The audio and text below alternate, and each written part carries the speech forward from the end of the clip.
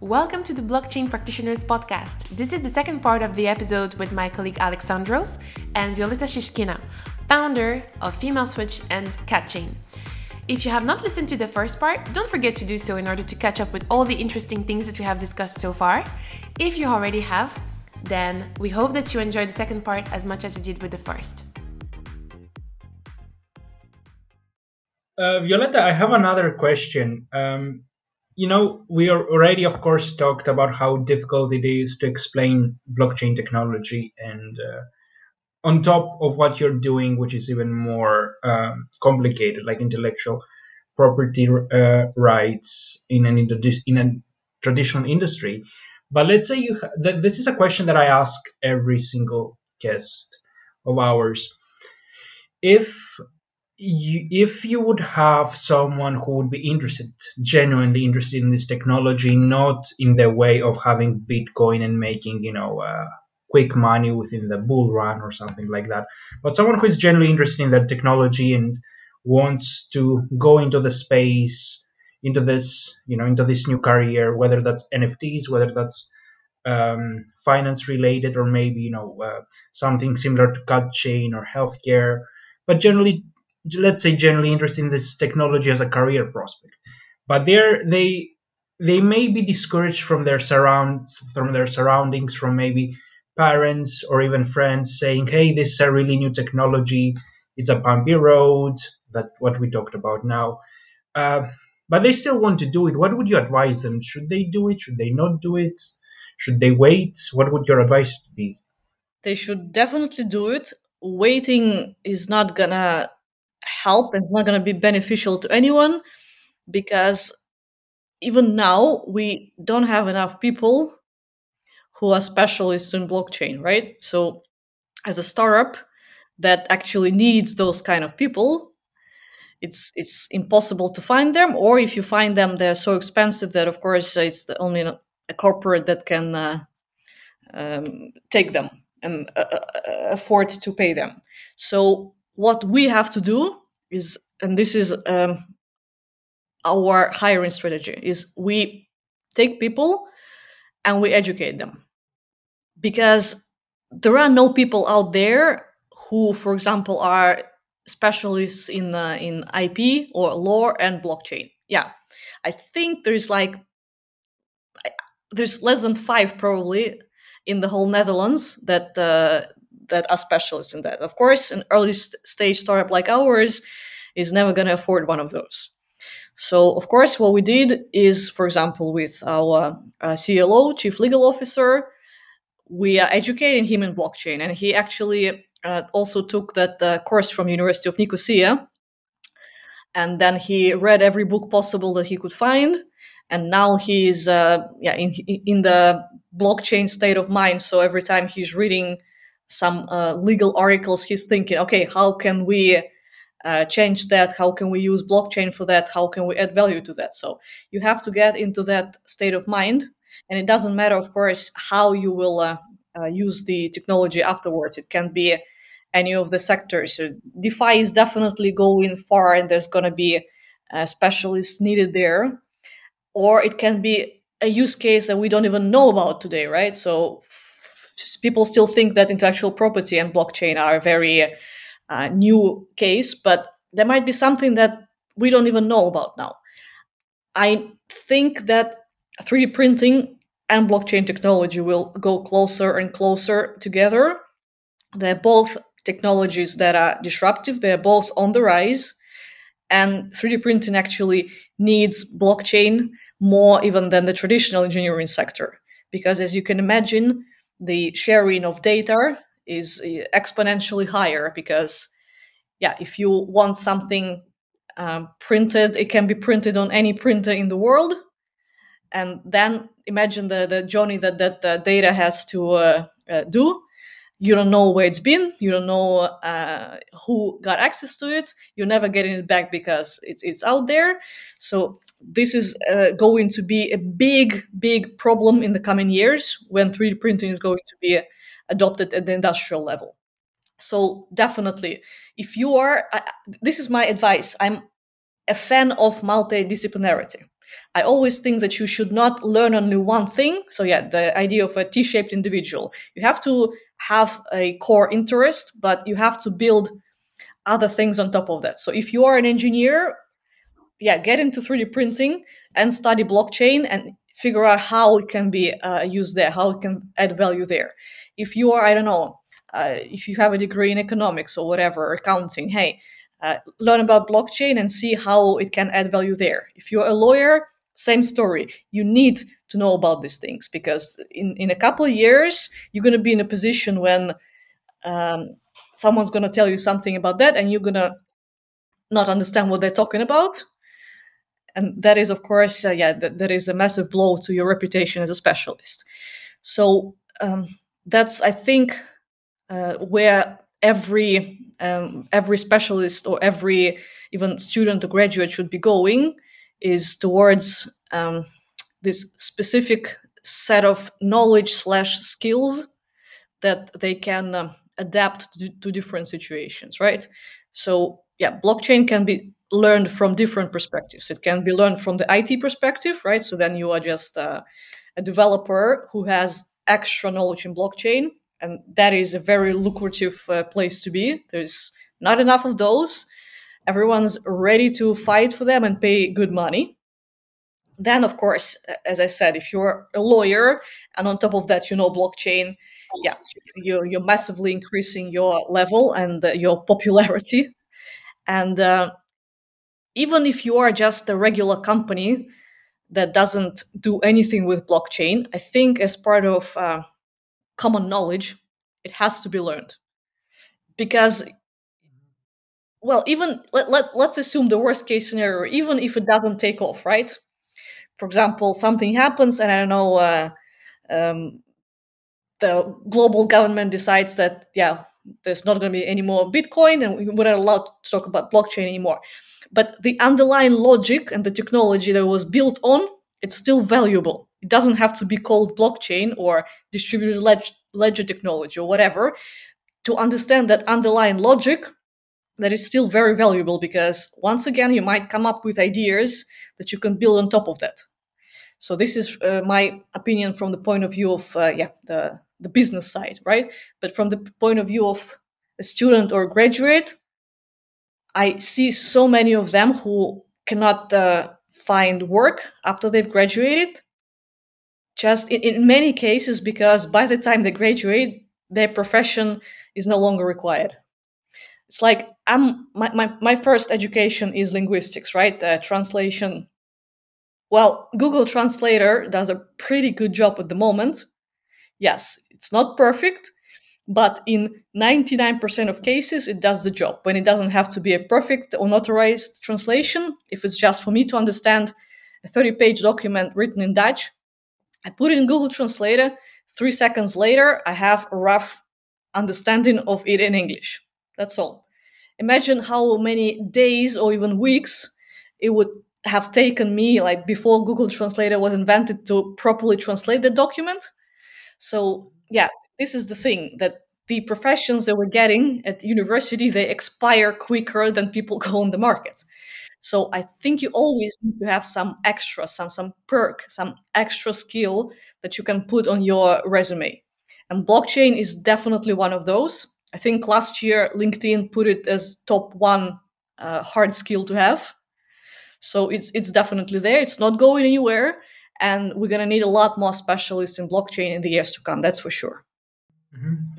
And it's also to add to what you said, of course, in terms of translation. You of course said that you don't need as many translators anymore, unless you need an authorized, legal, of course, translation of a document, and you have to send it to another country or to have dealings with the government, right? But to every day-to-day situations, you don't really need it because of Google Translate. I don't want to make any predictions, of course, because we don't know how the future will unfold. But one of the things that I see with smart contracts, you know, um, in terms of finance, I don't really see how we would really need these many accountants in the future, like with smart contracts, for instance, or generally like I mean, I really don't see the this much requirement anymore in the future for finance professionals. Maybe there will be, of course, but it won't be as much as it is now, for instance. That's like my 2 cents on that. Definitely. And mhm. And are you, Violetta, are you working on any other projects that you would like to share? Of course, Alexandros. From this point of view, we're not a typical startup, probably. I don't know, but I've heard so many times people tell that you as a startup need to focus on one thing. I absolutely don't agree with it. So we have a multi-focus, let's say, and we can explain why we're doing it. It's not that we start one thing and then we stop. No, it's totally different. It's part of our strategy. And from that point of view, CutChain is becoming to look like an umbrella of services that are interlinked, and we use different projects to later connect them to the main one, for example. So the project that we're doing with two other companies that we won a grant for, it has to do with improving quality in 3D printing. But it's going to use the underlying technology of CutChain, so the blockchain related stamping, to do that. So different use case, same technology. And we do want to go deeper into trade secret protection, for example. A CAD file, industrial design file, is a trade secret, but it's a specific one. Protecting other trade secrets is more complicated. For example, take a recipe of Coca-Cola as an example. Coca-Cola needs to actually share that recipe with people who are going to produce that. Yeah, very dangerous, right? How do you do that? So all these venues that we try to look at, they all boil down to either protection of intellectual property, trade secrets, data security, 3D printing, all of these things. But on top of that, education is something that we understood from the very beginning is going to be a big part of what we're doing, because a lot of things that we are creating are so new that people need to be told about them. And one project that might look like it's out of the domain of what we're doing, but it's actually not, is something that we've recently started. It's called Female Switch, and it's an educational role-playing game for female future tech entrepreneurs. So that's doesn't have anything to do with engineering, right? Yeah, but it has everything to do with the fact that we as a startup, for example, need specific types of future employees who are like startup material, right? So that means that you need, for example, to be able to use all these digital tools that every startup uses. And these tools are not taught at university level. So there is this problem when you onboard people, you have to educate them about all these things. Yeah. So why not automate it, for example? But the idea started from a call from the government that we read about. And that call said that, hey, there's not enough female founders in tech startups. And hey, there's not enough girls with STEM education go into tech companies. Hey, it's a massive problem. We need to do something with it. And the fact that me as a female CEO, I was always interested in this. I was always supporting women in IT and all these things. I thought, hey, why not apply? We didn't really care about winning. We just wanted to, just got curious and interested to put this all on paper because it was already in our heads. But this application gave us a chance to put it on paper, which we did. I think it was the easiest application that we've ever written, in a sense that it was we were all passionate about this, because CAD data and engineering, that's not a sexy topic, but this is a really fun thing to talk about. Again, it's very diverse in a sense that we use different types of technology research approaches in that. So we wrote that application and we failed. We didn't get the money because in this excitement of writing it, we actually forgot to take one thing into account, which was that the committee of people who are reading these applications are not technical. So we made the same stupid mistake. We forgot to explain in detail what technology we were using. And the technology that we were using is no code or zero code technology. And I don't know about you, but in the Netherlands, not many people have heard about it. But it's basically this new approach to creating web applications without using actual code. So anyone like me, and I actually tried it, I built my own application after 1 hour of watching a bootcamp.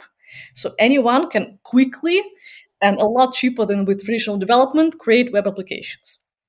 And we failed to explain this massive game changer. And of course, the government didn't believe that in that short period that we indicated, and with the budget that was allocated for that, we would be able to build it.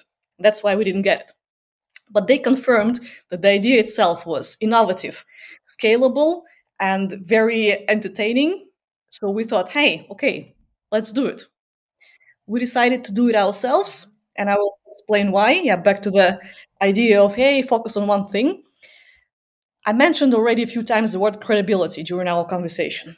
For a startup that is still in early stage and doesn't have any product on the market, how do you get credibility? Well, probably by doing something that gives it to you, right? So the cut chain route is a very long route. It's going to take a while until we're taken seriously in that traditional domain. So if we create this female switch, no code, educational role playing game and put it out there within 2 or 3 months, I think that's going to be a big boost to our credibility. So at the moment, we are halfway through building the prototype. We hired a few people to do just that. We hired a couple of no coders. Once again, those people are very limited. There's very few of them out there. So we took one of those that's a rookie, but with IT background. So he's learning by doing it. And there's another girl that has a bit more experience. So they're working in tandem. They're teaching each other, they're educating each other. So we're building this product. And at the same time, by building it, we're showing how startups in the technology sector can, within 2 months, have a prototype, an MVP that is out there. A real working prototype, like not a mock-up, right? But the functioning product. So that's a lot of fun. And then, of course, the impact of that project is very massive. We decided to do it as a social impact project, so we're going to have a nonprofit foundation for that. And the idea is not only about bringing more girls into tech startups, it's a lot bigger than that. By doing that, we don't only want to increase the number of startups, because that by itself is a number that is a metric that I don't believe in. If you increase the number, you don't increase the quality of those startups. So we want to create startups that are resilient, that will survive, because they haven't fucked up from the very beginning. Because that's a problem with a lot of startups. They fail for a multitude of reasons, but there's one underlying reason. Yeah, they fucked up with something. They didn't take something into account. It doesn't matter. Either the co-founders didn't fit each other, or they did something legally wrong, or they didn't have enough motivation. It's a gazillion of problems, yeah, but how do you improve their resilience? Well, we thought, hey, there's only one way to actually make startups resilient is by making the founders grow their internal entrepreneur. So we build entrepreneurs. And then those resilient entrepreneurs, when they establish startups, those startups have a better chance of surviving, just because the entrepreneur has already done it all. Yes, in a gamified environment where they don't risk a lot of money like they would if they actually started a startup and went to an incubator. But we make them go through all kinds of situations, hypothetical situations, and they have to figure out how to solve them. It can be anything from legal problems to, hey, a pandemic happening. That happened to us. We almost died during the pandemic because we didn't have any funding. So that's a very stressful situation. Now I know what to do. Yeah, back then I tried everything. And we also not only solve the problem of diversity in tech startups, but we want to steer our entrepreneurs towards creating startups that solve problems that are marked by sustainable development goals. So we are adding impact on top of impact. So creating resilient startups in that solve problems that matter, and at the same time, we realize that not everyone is startup material. Not everyone wants to live in this constant craziness of not knowing what's going to happen tomorrow, which is a startup life, right? So what do we do with those people who tried themselves in the startups and they think, nah, it's not for me, I don't want to do it, I want stability, I want to work in a normal company?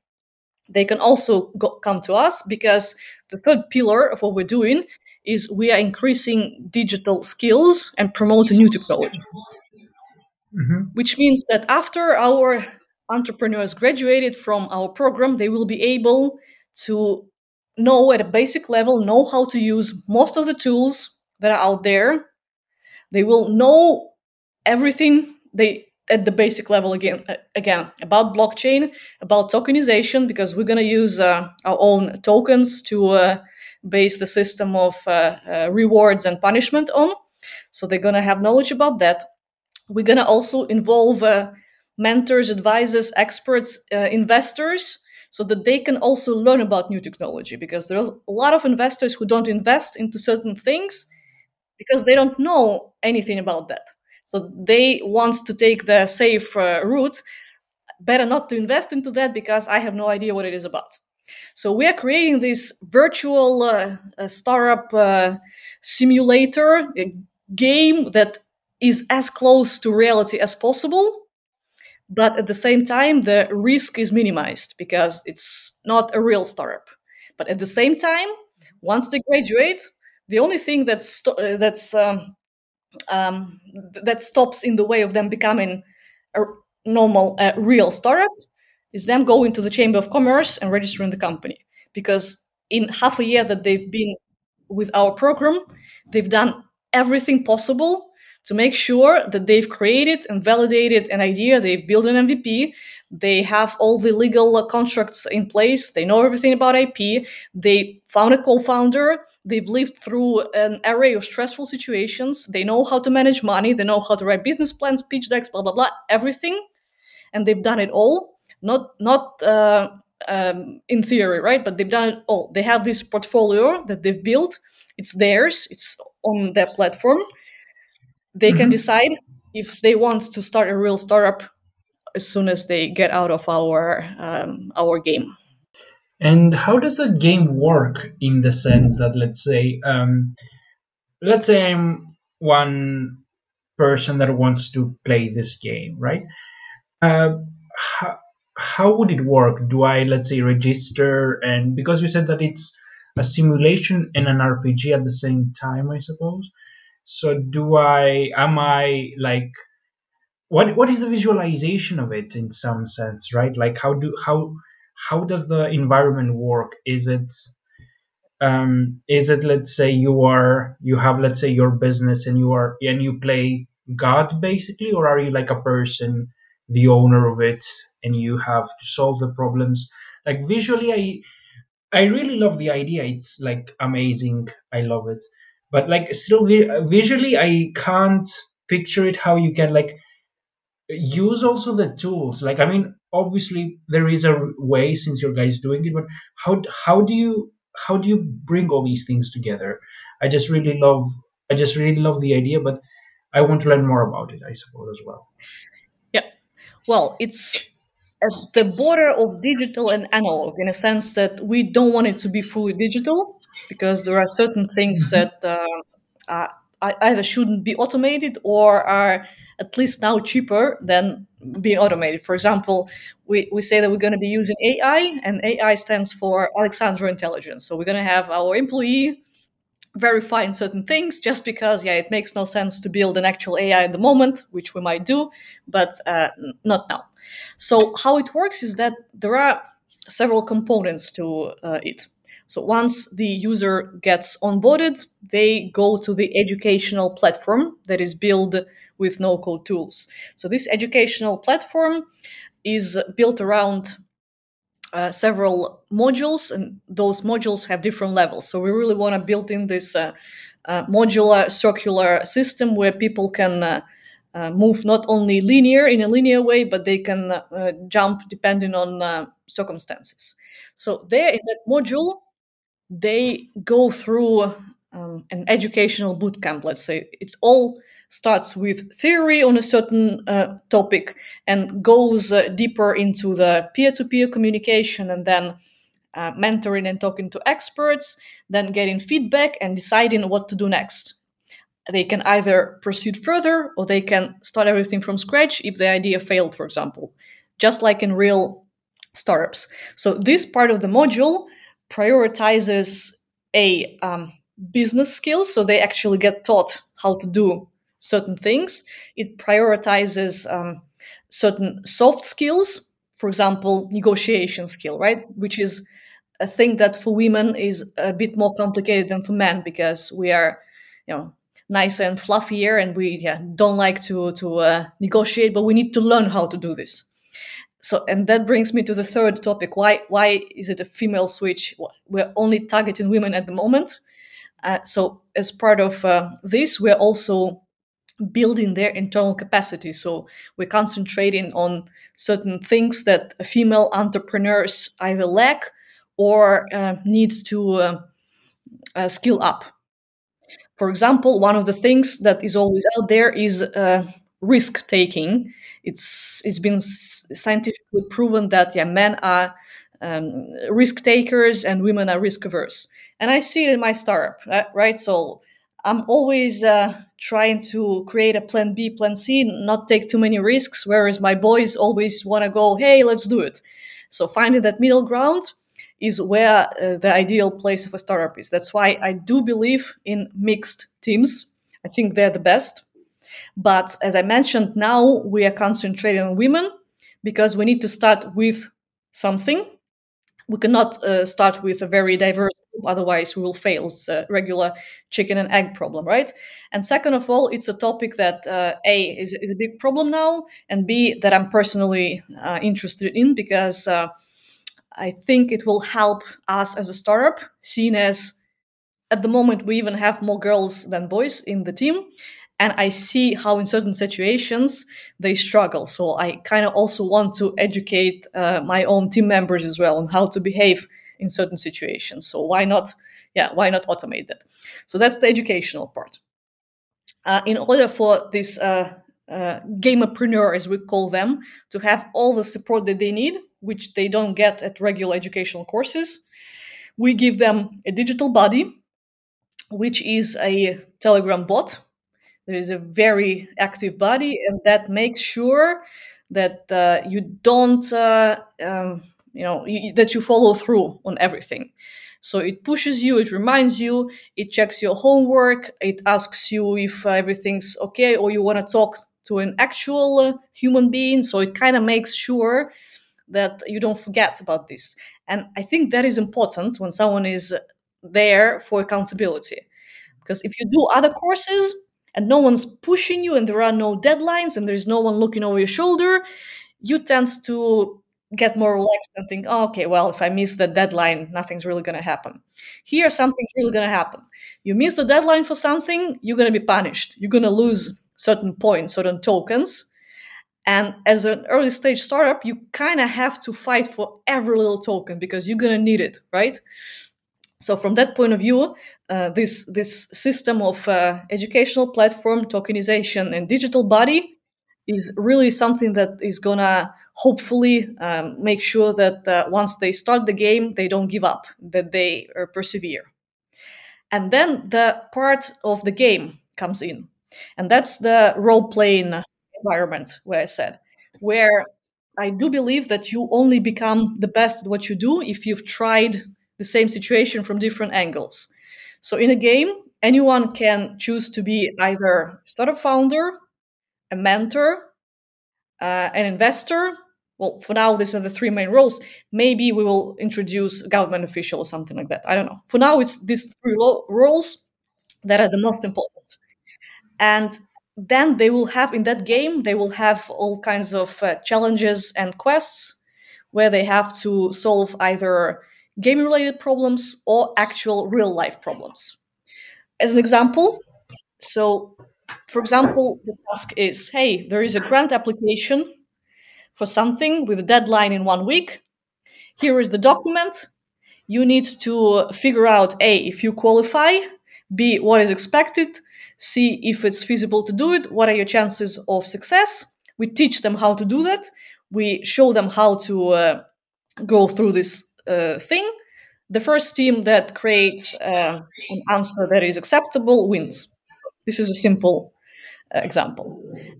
A problem or challenge from real life. For example, a startup So comes to us. this can be done in teams as well, I suppose, right? Like you don't need to have one person taking it. You can have hypothetically a team of people that want to start either a company together or like really try to simulate it as much as possible into real life, I suppose, right? Well, the educational platform prioritizes individual growth. So this is based on a personal level. The game prioritizes group dynamics and group and startup environment in the sense that yeah, there are so many things that you need to figure out as a group, as a community. So that's why we have these different parts because there's no way that we can hit all of the buttons with only one solution. So we need to make sure how we can integrate those things. And on top of that, of course, the tokenization system, where in a game they can earn or they can win big, they can share those tokens and they can bring them back into the educational platform where they can buy services. For example, they can buy an hour of a lawyer's time who will go through their documents, their startup documents, and verify everything, right? So this is this is the system of incentives that we use, and it goes yeah from educational platform to the game, and then to a real human being. For now, we call that Mentor 2.0. I have to create a new name because I don't like the word mentor in a sense that in our ecosystem is going to be more than mentor. It's going to be a temporary co-founder, let's say. So it's not only a person who tells you how to do it, but actually co-does it with you, right? So if you need to write a pitch by tomorrow, you have a deadline. A mentor is not only going to tell you, hey, come on, you have to do this, or try to rephrase that. No, he's actually going to also have his skin in the game. And if the startup wins, mentor wins. Startup loses, mentor loses. So that actually also tackles the problem of mentor credibility. There's so many mentors out there. Everyone wants to be a mentor. How do you know who's a good mentor? Well, I want to know what the startups that you helped did. Did they actually do something because of you or not? So, but how do you prove it? Yeah, in a game. Why not? Mm-hmm, mm-hmm, mm-hmm. And what is the role of the investor? Well, obviously he invests, I suppose, right? But how does it reflect within the game? Let's say, of course, if I choose not to be a founder and if I choose not to be a mentor and I choose to be an investor, how does that work from that angle? Do I just have a number of startups that I can invest in, or how does that work? Yes. Well, anyone can become an investor because I truly believe that in order for anyone to be a good investor or a good startup founder, they have to have experienced both sides. A startup needs to understand the investor mind in order for them to become that ideal startup, right? Investors in general are very simple people in a sense that they want startups that work in a field that is interesting to them, with a specific monthly recurring revenue and the return on investment within, I don't know, 5 to 7 years. So very simple, right? Nothing. They're not sexist people in a sense that I always say in general, an investor doesn't care who runs the company. If it's a boy or a girl or a parrot, it doesn't matter as long as that startup brings them this and that, right? So in our ecosystem, an investor can influence, can build the persona of their ideal startup. They're going to say, hey, I want that and that and that. And in the game, they can guide those startups towards reaching those goals. And at the same time, they can also educate themselves on domains that are probably outside of their interest, like I mentioned, because they are not aware of them. That is actually a problem that a lot of investors, who the majority of whom are, of course, male, they don't invest into female-run startups because in many cases they don't understand that industry or that sphere. So in our ecosystem, they actually get to understand that. They actually get to hang out with startups that do something in using certain technology, and they get to learn it, right? So next time a startup comes to them with idea from that sector, they're going to be like, hey, I know that. That is promising. I want to talk to them. And of course, yeah, from the game perspective, of course, the tokens that we're going to be using there will allow investor to acquire a certain amount of tokens. As I said, we are a non-profit foundation in part, so certain donation to the foundation could somehow, I need to figure out the dynamics yet, but somehow gets them a certain amount of game tokens that they can invest into startups that they think will win. And in the end of the game, they will actually figure out if they made a correct investment. So they are either going to win or they're going to lose, right? So it also teaches them to increase their investor awareness level, right? And the punishment system, does it also change, of course? Well, if you're the founder, of course, if you miss, let's say, as you said, a deadline or something, your budget, I suppose, let's say, if we can say it like this, is cut by a percentage, maybe, or something like that, right? But let's say you're an investor, right? And does the punishment system somehow, is it a bit different in that way? Or if you're a mentor, is it a bit different? Let's say, obviously, it's still deadlines, but are they like maybe deadlines, or is there like something a bit different in how they are being punished? Like, what kind of deadlines do they have to respect, maybe, or how do they get punished as opposed to, let's say, the founder, of course? Well, we haven't worked out in detail the whole system of punishment for mentors and investors. We've been concentrating on gamepreneurs for now because they're the ones that they're our priority. But of course, yeah, mentors and investors are there to help gamepreneurs, but at the same time to be educated and earn credibility as either mentors or investors, or to try themselves in reverse roles, right? So not as much of a punishment, but more of a reward question. For example, if someone comes to the game and they want to be an investor, they start with investor junior, because that's where you start in a game, right? You're a junior. So after you've done a few investments and you've In done real well. life as well, I suppose, right? True, true. Credibility is everything, right? We don't really care who you are outside of the game. In the game, you start with zero. So if you've done a few good investments, you've been helpful to startups, you've done some community work, you've organized webinars or whatever, hey, we upgrade you to investor middle or whatever. So, and that with a system of attached certificates that we will create later, that can be, of course, shared on LinkedIn or anywhere. So that's the value that goes outside of the platform, that by actually playing a game, you are increasing your value in real life.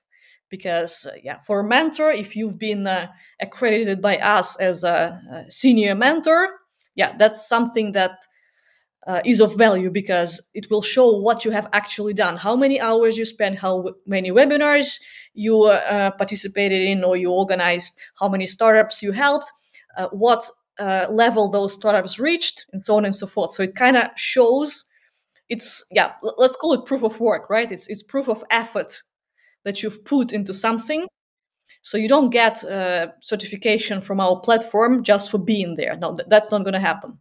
And from that point of view, the punishment is if you promise something and don't deliver, you get punished. If you um, are, for example, if in the rules, it's just a hypothetical, right? If in the rules, as an investor, you have to organize one communal meeting where you talk to startups and they can ask you questions, and you don't do that, you get punished, right? So we want every member of the community to add value into it, and for that they can be awarded. If they're just passively there but they're not doing anything, then there's going to be punishment, not even direct punishment, but as in real life, again, to connect it to real life, there's something that's called the burn rate, right? So every startup, for example, every day of their existence, they have a certain burn rate. It can be anything. It can be accounting costs, it can be office costs, it can be employee salaries. So every day, doing something or not, you're burning money. We're going to have the same in our ecosystem.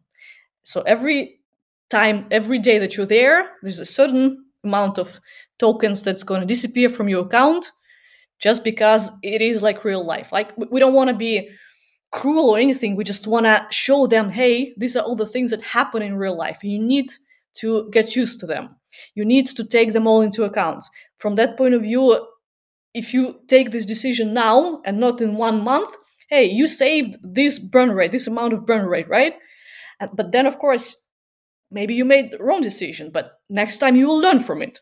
So it's this constant process of learning, but at a deeper level, not even learning, acquiring certain skills, using them in practice, and kind of a bit from the neuroscience approach, building new connections.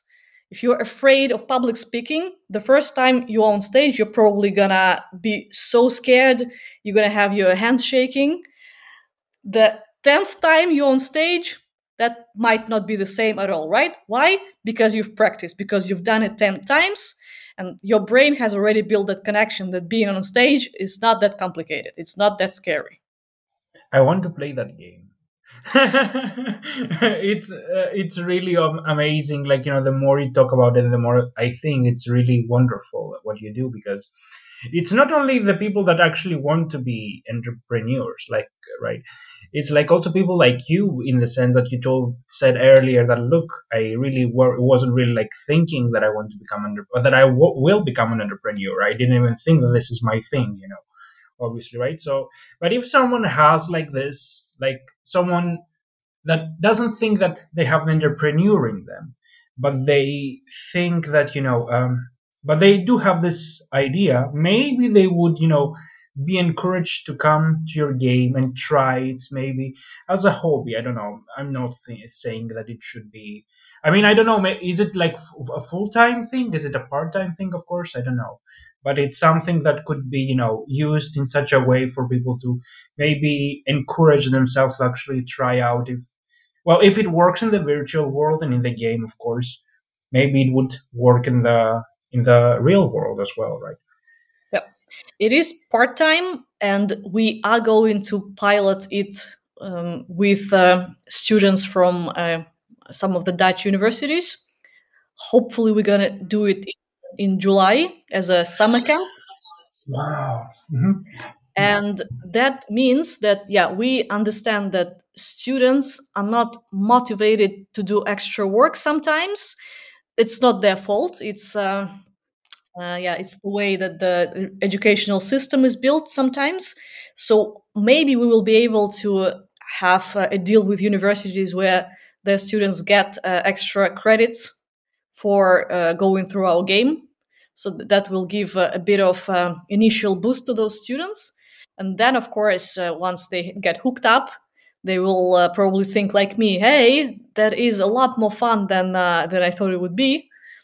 Of course, that might not happen. They might say, I never want to work in a startup, but still they've received the value. They've learned to use tools. Like, for example, how many tools we as a startup are using now that I've never heard before? And of course, I have to learn all of them. And every team member that comes to the team, they have to learn all of these tools. Wouldn't it be great if we already knew those tools? We could put them on the resume before we graduated our university, right? So you graduate with whatever degree you have, but on top of that, you already put, hey, I already have entrepreneurial experience. I've graduated from the 6-month program. We have done that and that and that. I've learned this and this and tools. Here is the link to my certificate. Certificate contains all the homeworks that I've done. You can download them and view them. You can verify everything. So it's already, yeah, you are there on the market, and you are already ready to either start your own startup or to be hired by any startup. Any startup will fight for a person like this because it saves us so much time and money, because to onboard and educate those people with startup skills. And a normal company, traditional, not a startup, will also take those people because it shows that they can learn new things quickly, that they can adapt. Well, hell, if you survived 6 months of a startup life, you are worth something, that's for sure, because not everyone will. That's why we call it a game, because people will fail and they have a choice once they failed to start it from the beginning. This is so awesome. The more you talk about it, the more the more in love I fall in with it, I suppose. But another question that I had now that that came up when you talked. I mean, if someone would like, I mean, you said that it's not going to be completely virtual, right? So does this mean that I have to be physically in the Netherlands to participate, or can I be in Belgium, like in my case, or someone who is, I don't know, in Greece, in Cyprus, in the US, or somewhere, take part in this as well, let's say? Yeah. When I say it's not going to be 100% digital, I mean that there's going to be humans involved. So it's not only a Okay, like digital that. game, right? So there's, I forgot to mention that, but there's always going to be a game master. So that's a full-time employee who will run the whole game, right? Like in Dungeons and Dragons, right? There's always someone who tells the story. So that game master is there to help, to organize, to connect, and to also impose certain situations, right? So one day, all the users come to the platform, and the game master announces, "Hey, there's been a financial collapse. The currency rate of our ecosystem dropped significantly. You're all losing like 20% of your tokens, right? The whole ecosystem." Sounds Let's switch cruel, to Bitcoin. maybe, but it's real life, right? That's what happens in real life all the time. And how a startup reacts to that, how they fix that, how they deal with that, that's a skill that you can only learn by being in the situation. This is a skill that cannot be taught, because theory is one thing, but then the emotional part comes. Are you gonna freak out as a hey, we're doomed, we're dead, I don't want to do it anymore? So that's a possible scenario, right? Others will not react. Others will do something stupid because they decide, yeah, we need to save whatever I have left. So whatever they do, that will be later analyzed with the game master, who together with them will discuss, hey, you've done this and that in that situation. Can you explain why? Do you think next time you should do the same? Or maybe next time you can try that. So there is this feedback loop. So not only you do something and then you forget about it, but we take a look at it and see what can be improved, what can be done. Game master can advise, hey, you were really stressed when you were doing that pitching to the investor. Maybe you should take that and that module that prioritizes public speaking at a deeper level. That might help you. So the game master will also guide the user towards an individual development route, right? And the same with mentors. But Maybe, sorry for interrupting you. Maybe I missed that, but how does the game master know that someone was um, um, anxious in one way or another? Like, is there, because obviously for someone to know that they have to have some metrics, I suppose, right? Maybe I missed that, although when you. yeah, well, of course, a lot of things, a lot of interactions that happen in the platform, they're going to be viewed and monitored by the game master, because the game master needs to know everything. So, for example, when there's a peer-to-peer meeting between users, the game master is always there in the background, well, to make sure that technically everything goes okay, and at the same time to guide them. Then, of course, every startup has a mentor. That mentor has to fill in a survey and say, hey, I think my startup was very nervous when they were pitching to that investor. I think they need to work on that. And then, of course, then the digital body, the Telegram bot will say, hey, your mentor just told me this. And we advise you to take that course. So it's going to be partly digital, partly analog, but there's going to be human at the top of that, the game master, at least for now. Then, of course, it's only one person for now, but then we're gonna introduce game master courses where we're gonna teach other people how to do that. This way we can easily scale. And we don't plan any physical events, so you don't have to be from a certain country. But as part of the pilot one, it's going to be Dutch students. Part of the pilot two is going to be Italian students, just because someone on our team is a professor at one of the Italian universities, so we have access to that. And part three is probably going to be Malta, because there is interest from there to introduce them. They really also want more female tech leaders there. So for now, we have these three countries. We're not planning on going outside of Europe at the moment, just because otherwise it will become too complicated, and some of the modules we cannot offer. So, for example, the legal one, we can only offer it for Europe now, just because offering it for different territories will mean we need to hire a lawyer, and that's a bit expensive at the moment. So we concentrate on Europe, start with one country, and spread out a bit further. And once we have students from different countries, it's going to be a different level of scalability there. We're going to introduce the international communication module, which means that students from one country can teach students from other country how to do business in their country, and they can do local customer development there. So, for example, I can hire you to do customer development in your country for my product. Why? Because you are there, you speak the language, and you will deliver a better job than my employee who I have here, and I will send them there, or they will do it by phone, right? So there are these digital to real life interconnections that we want to create. It's a bit like blockchain, in a sense that a lot of different events that seem to be not connected, but we want to put connections between them.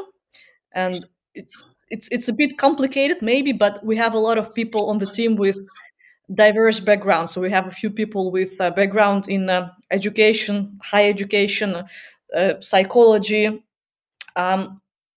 neuroscience, for example, linguistics, so IT. So we have all of these things together that we put, and we see how we can leverage their connections to reach something that hasn't been done before, and how to create new professions. So this is the problem, right? As I mentioned in the beginning, people that we need don't exist. We need to create them.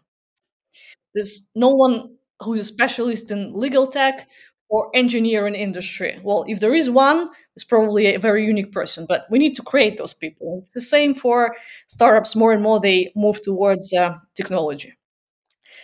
But one last thing I wanted to mention is that there is this misconception, and I started with introducing myself, and I said that I'm not a technical person, but I am the CEO of a technical startup now.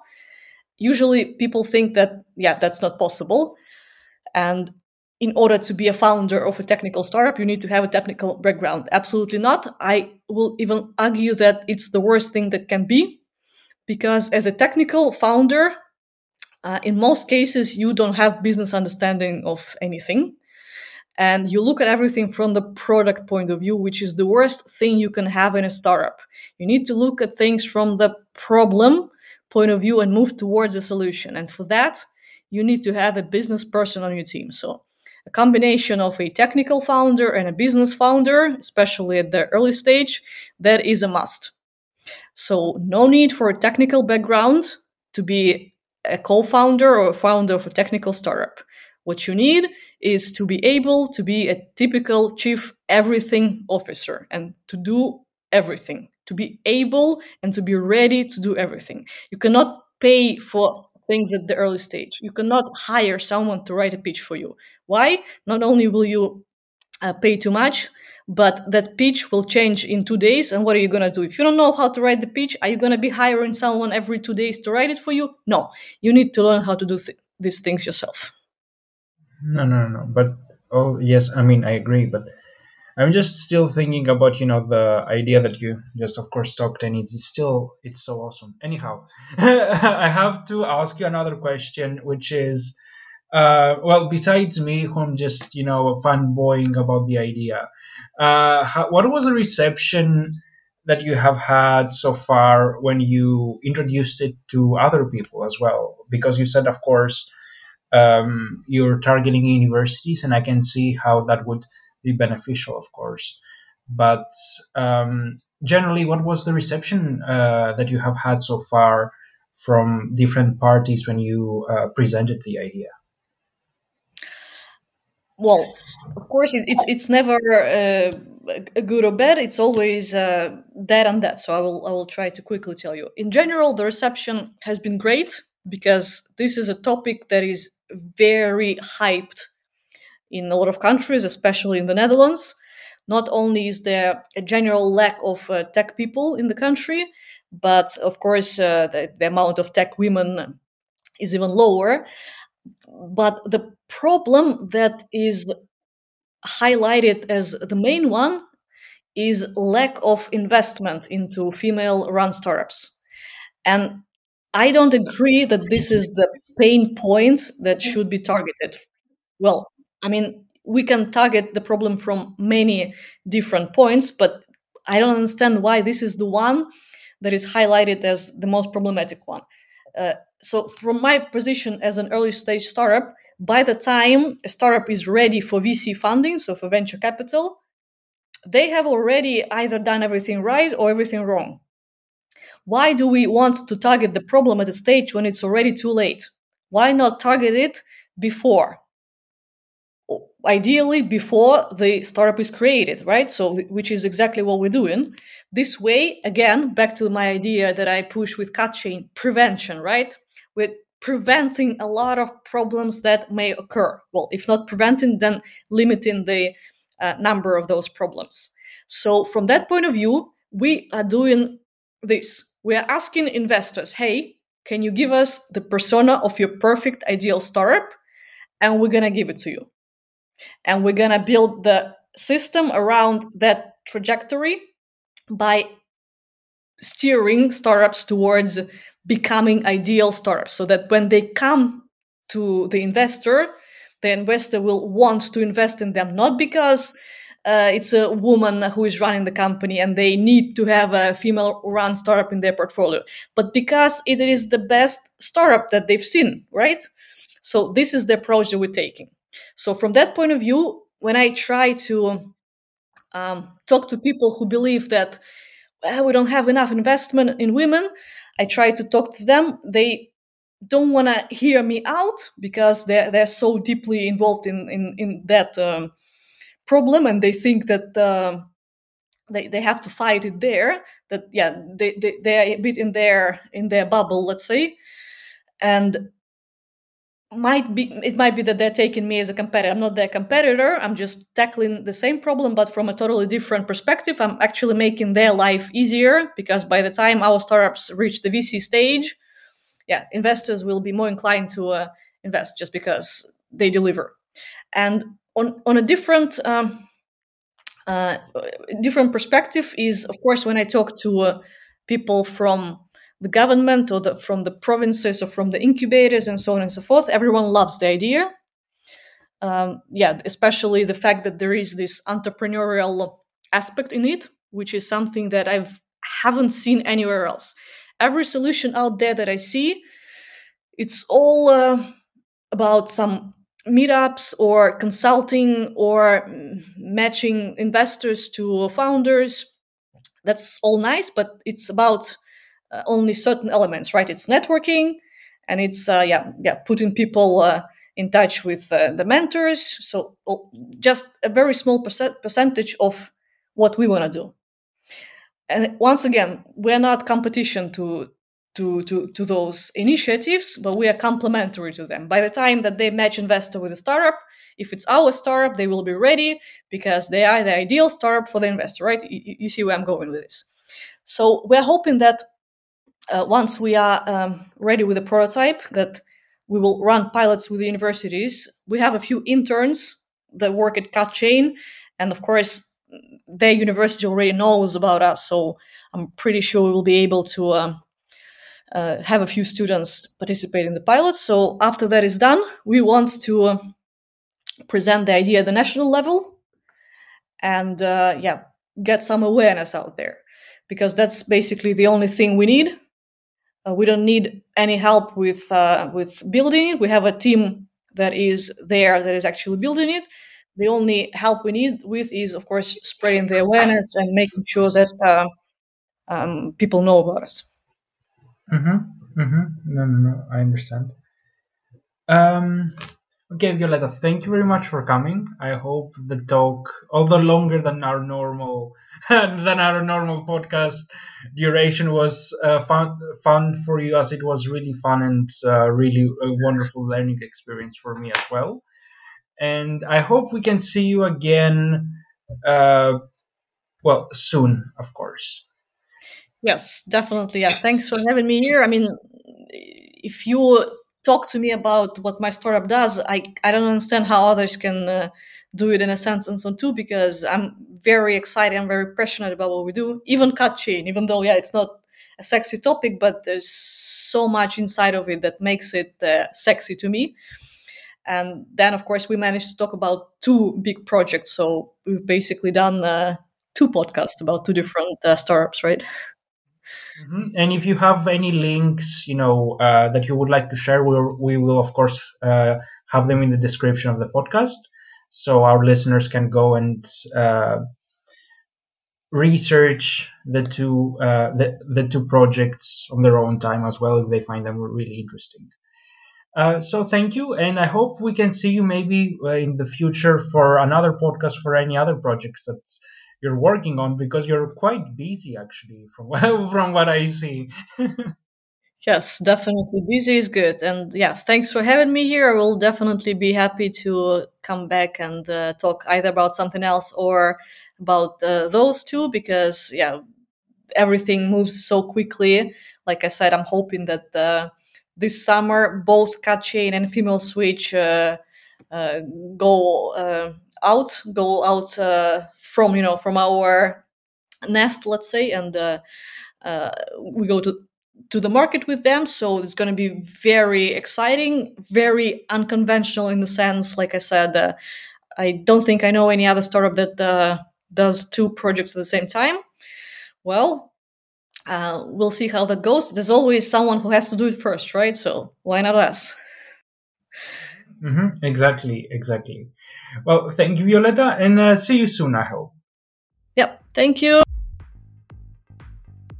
Thank you for listening to the second part of this episode. We hope that you learned something new and useful about blockchain and digital currencies today. If you want to follow Violetta's work, don't forget to check out her LinkedIn and also the different pages of Catchain and Female Switch. You can also support Female Switch as a non-profit and make a donation. If you want to talk about a project that you're working on in a similar fashion than what you've heard in this episode, well, feel free to reach out to us. You can find us on LinkedIn, but also on Facebook and Instagram. You can also check out our websites for the latest updates. And don't forget to stay tuned for the next episode.